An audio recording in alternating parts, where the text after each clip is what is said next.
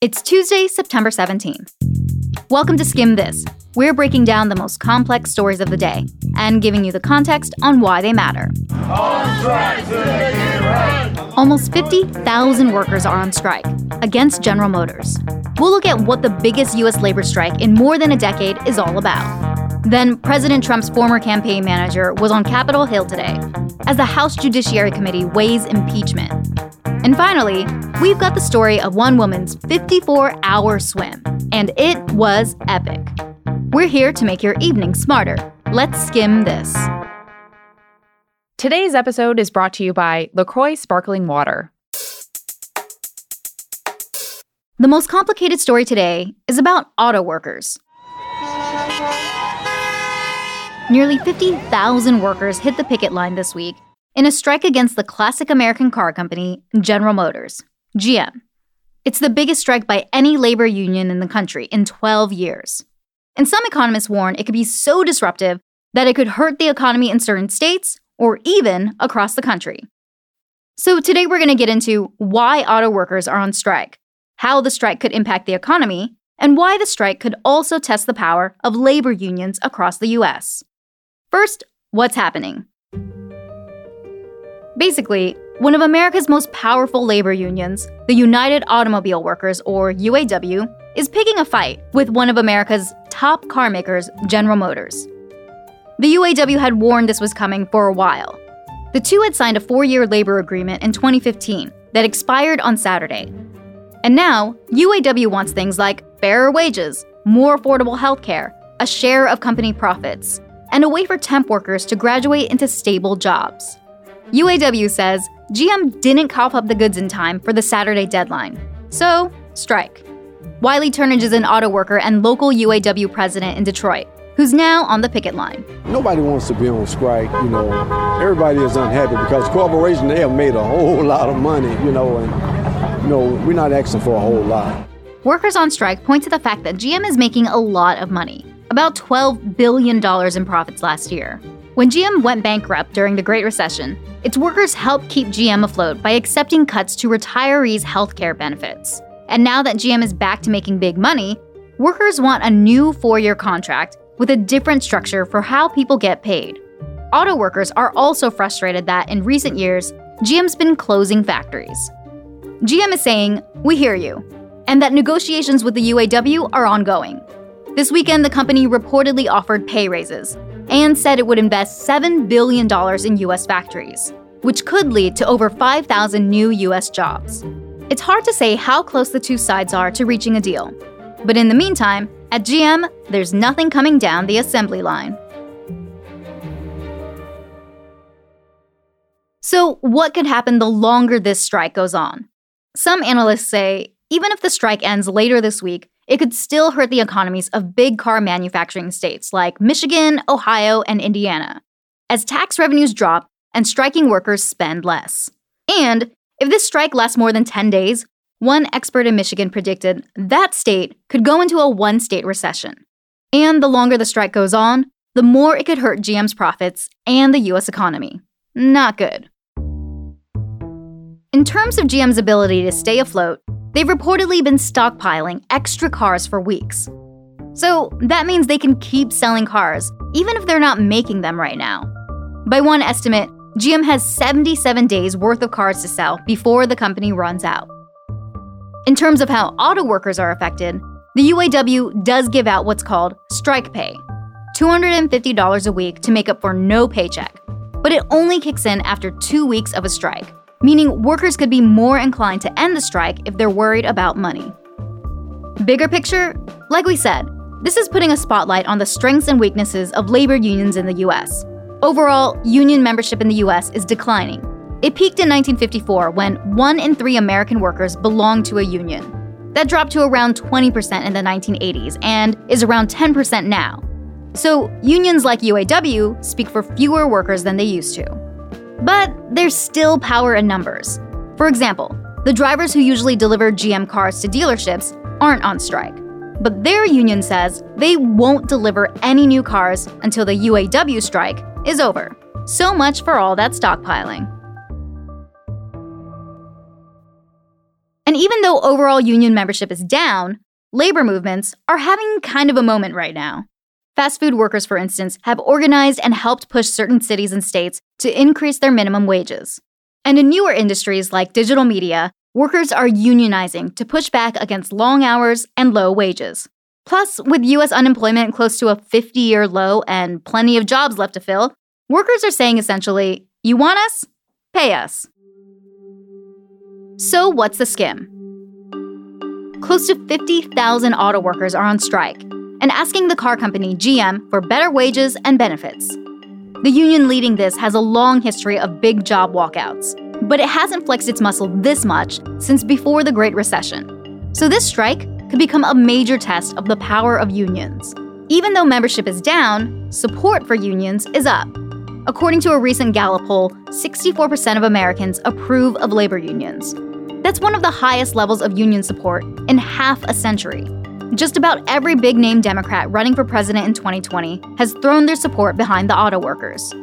And while President Trump said he was sad to see the strike and wanted it to be, quote, a quick one, he's also lobbied hard for U.S. car makers to stay in the U.S. and preserve American jobs, meaning that, at least on this issue, both Democrats and Republicans could find themselves on the same side of the picket line. If you want to go deeper on the history of labor unions, check out our website at theskim.com/guides. Coming up, Congress holds its first impeachment hearing with a special guest. We'll tell you why this is a big deal after the break. Thirsty? Try LaCroix. Made only with flavor ingredients certified as natural, each LaCroix is non-GMO and produced without a BPA liner.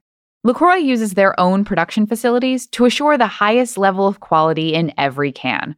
With its distinctive packaging, robust aroma, and natural essence, LaCroix is the perfect alternative for health-conscious consumers. Join the LaCroix community on social at @LaCroixWater. For more information and a full list of retailers, visit LaCroixWater.com. The House Judiciary Committee today held the first official hearing of its impeachment investigation into President Trump, and it starred Trump's first 2016 campaign manager, Corey Lewandowski. Remember, the committee voted last week to call certain hearings impeachment hearings, which gives them more flexibility to question witnesses about Trump's possible obstruction of justice or abuse of power. And for the first hearing, they invited Lewandowski, along with two former White House aides named Rick Dearborn and Rob Porter. The committee subpoenaed all three. Here's why. Their names appear in special counsel Robert Mueller's big report, which laid out 10 instances of potential obstruction of justice by the president.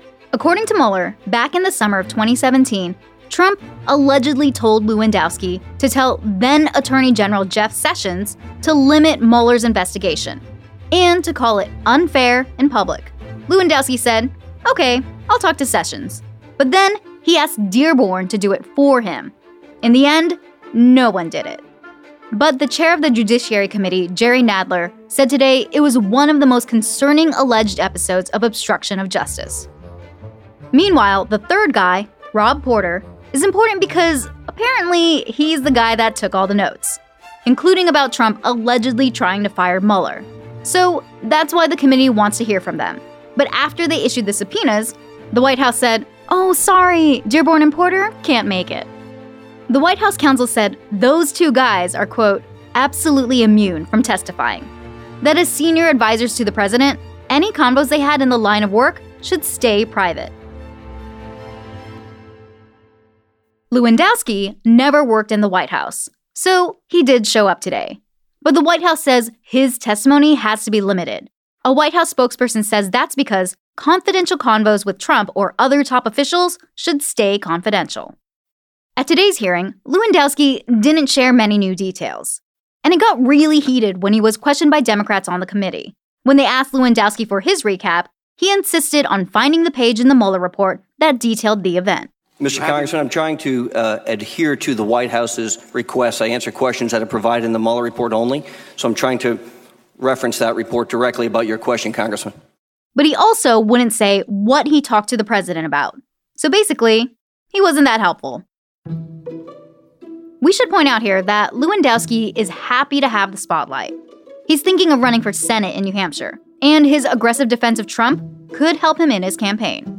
As for the two guys who didn't show up today, Dearborn and Porter, it's possible we'll hear from them one day. Right now, a judge is weighing whether the White House can keep the former White House counsel, Don McGahn, from testifying before that same committee. The ruling in that lawsuit could force these guys to testify too.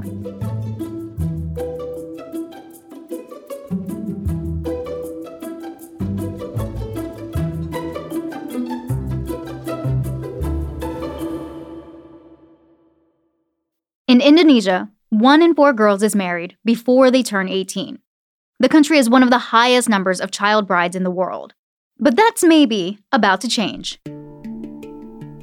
Indonesia's parliament just agreed to make edits to their marriage law to raise the minimum age for marriage. It used to be 16, but parents could request permission for girls even younger than that to get married. Now, thanks to this new law, you have to be 19. This problem isn't unique to Indonesia. Globally, about 12 million underage girls are married every year, including here in the US. There's actually no federal minimum age for people to get married here. Delaware was the first state to outlaw child marriage, and that was just last year. From 2000 to 2015, more than 200,000 minors in the US got married. That's according to public records from 41 states.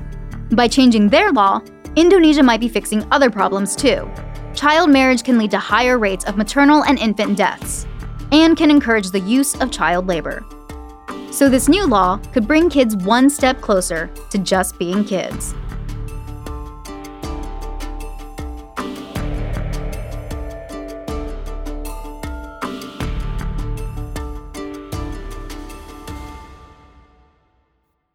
Before we go today, we've got a fun fact coming to you from the English Channel. Swim season might be over, but for American swimmer Sarah Thomas, she's still making waves. Today, she became the first person to swim the English Channel 4 times nonstop. It took over 54 hours. After Thomas crawled onto shore this morning, Loretta Cox of the Channel Swimming Academy asked her how she got through it. Sarah's response? Her support crew. A little over 24 hours ago when we turned around. Yeah. I thought I was going to quit. I was throwing up. I was sick. She said, "You got this." My husband said, "Keep going." Thomas has always been a fighter. She's a breast cancer survivor. And in a Facebook post before she dove into the English Channel, she dedicated her swim to, quote, "all the survivors out there." And that's all for Skim This. Thanks for listening, and be sure to hit subscribe so we're in your feed every weekday. Also, we love podcast reviews. So if you can, please go to Apple Podcasts and rate and review Skim This. And if you don't already, sign up for our free morning newsletter, The Daily Skim, by heading over to theskim.com.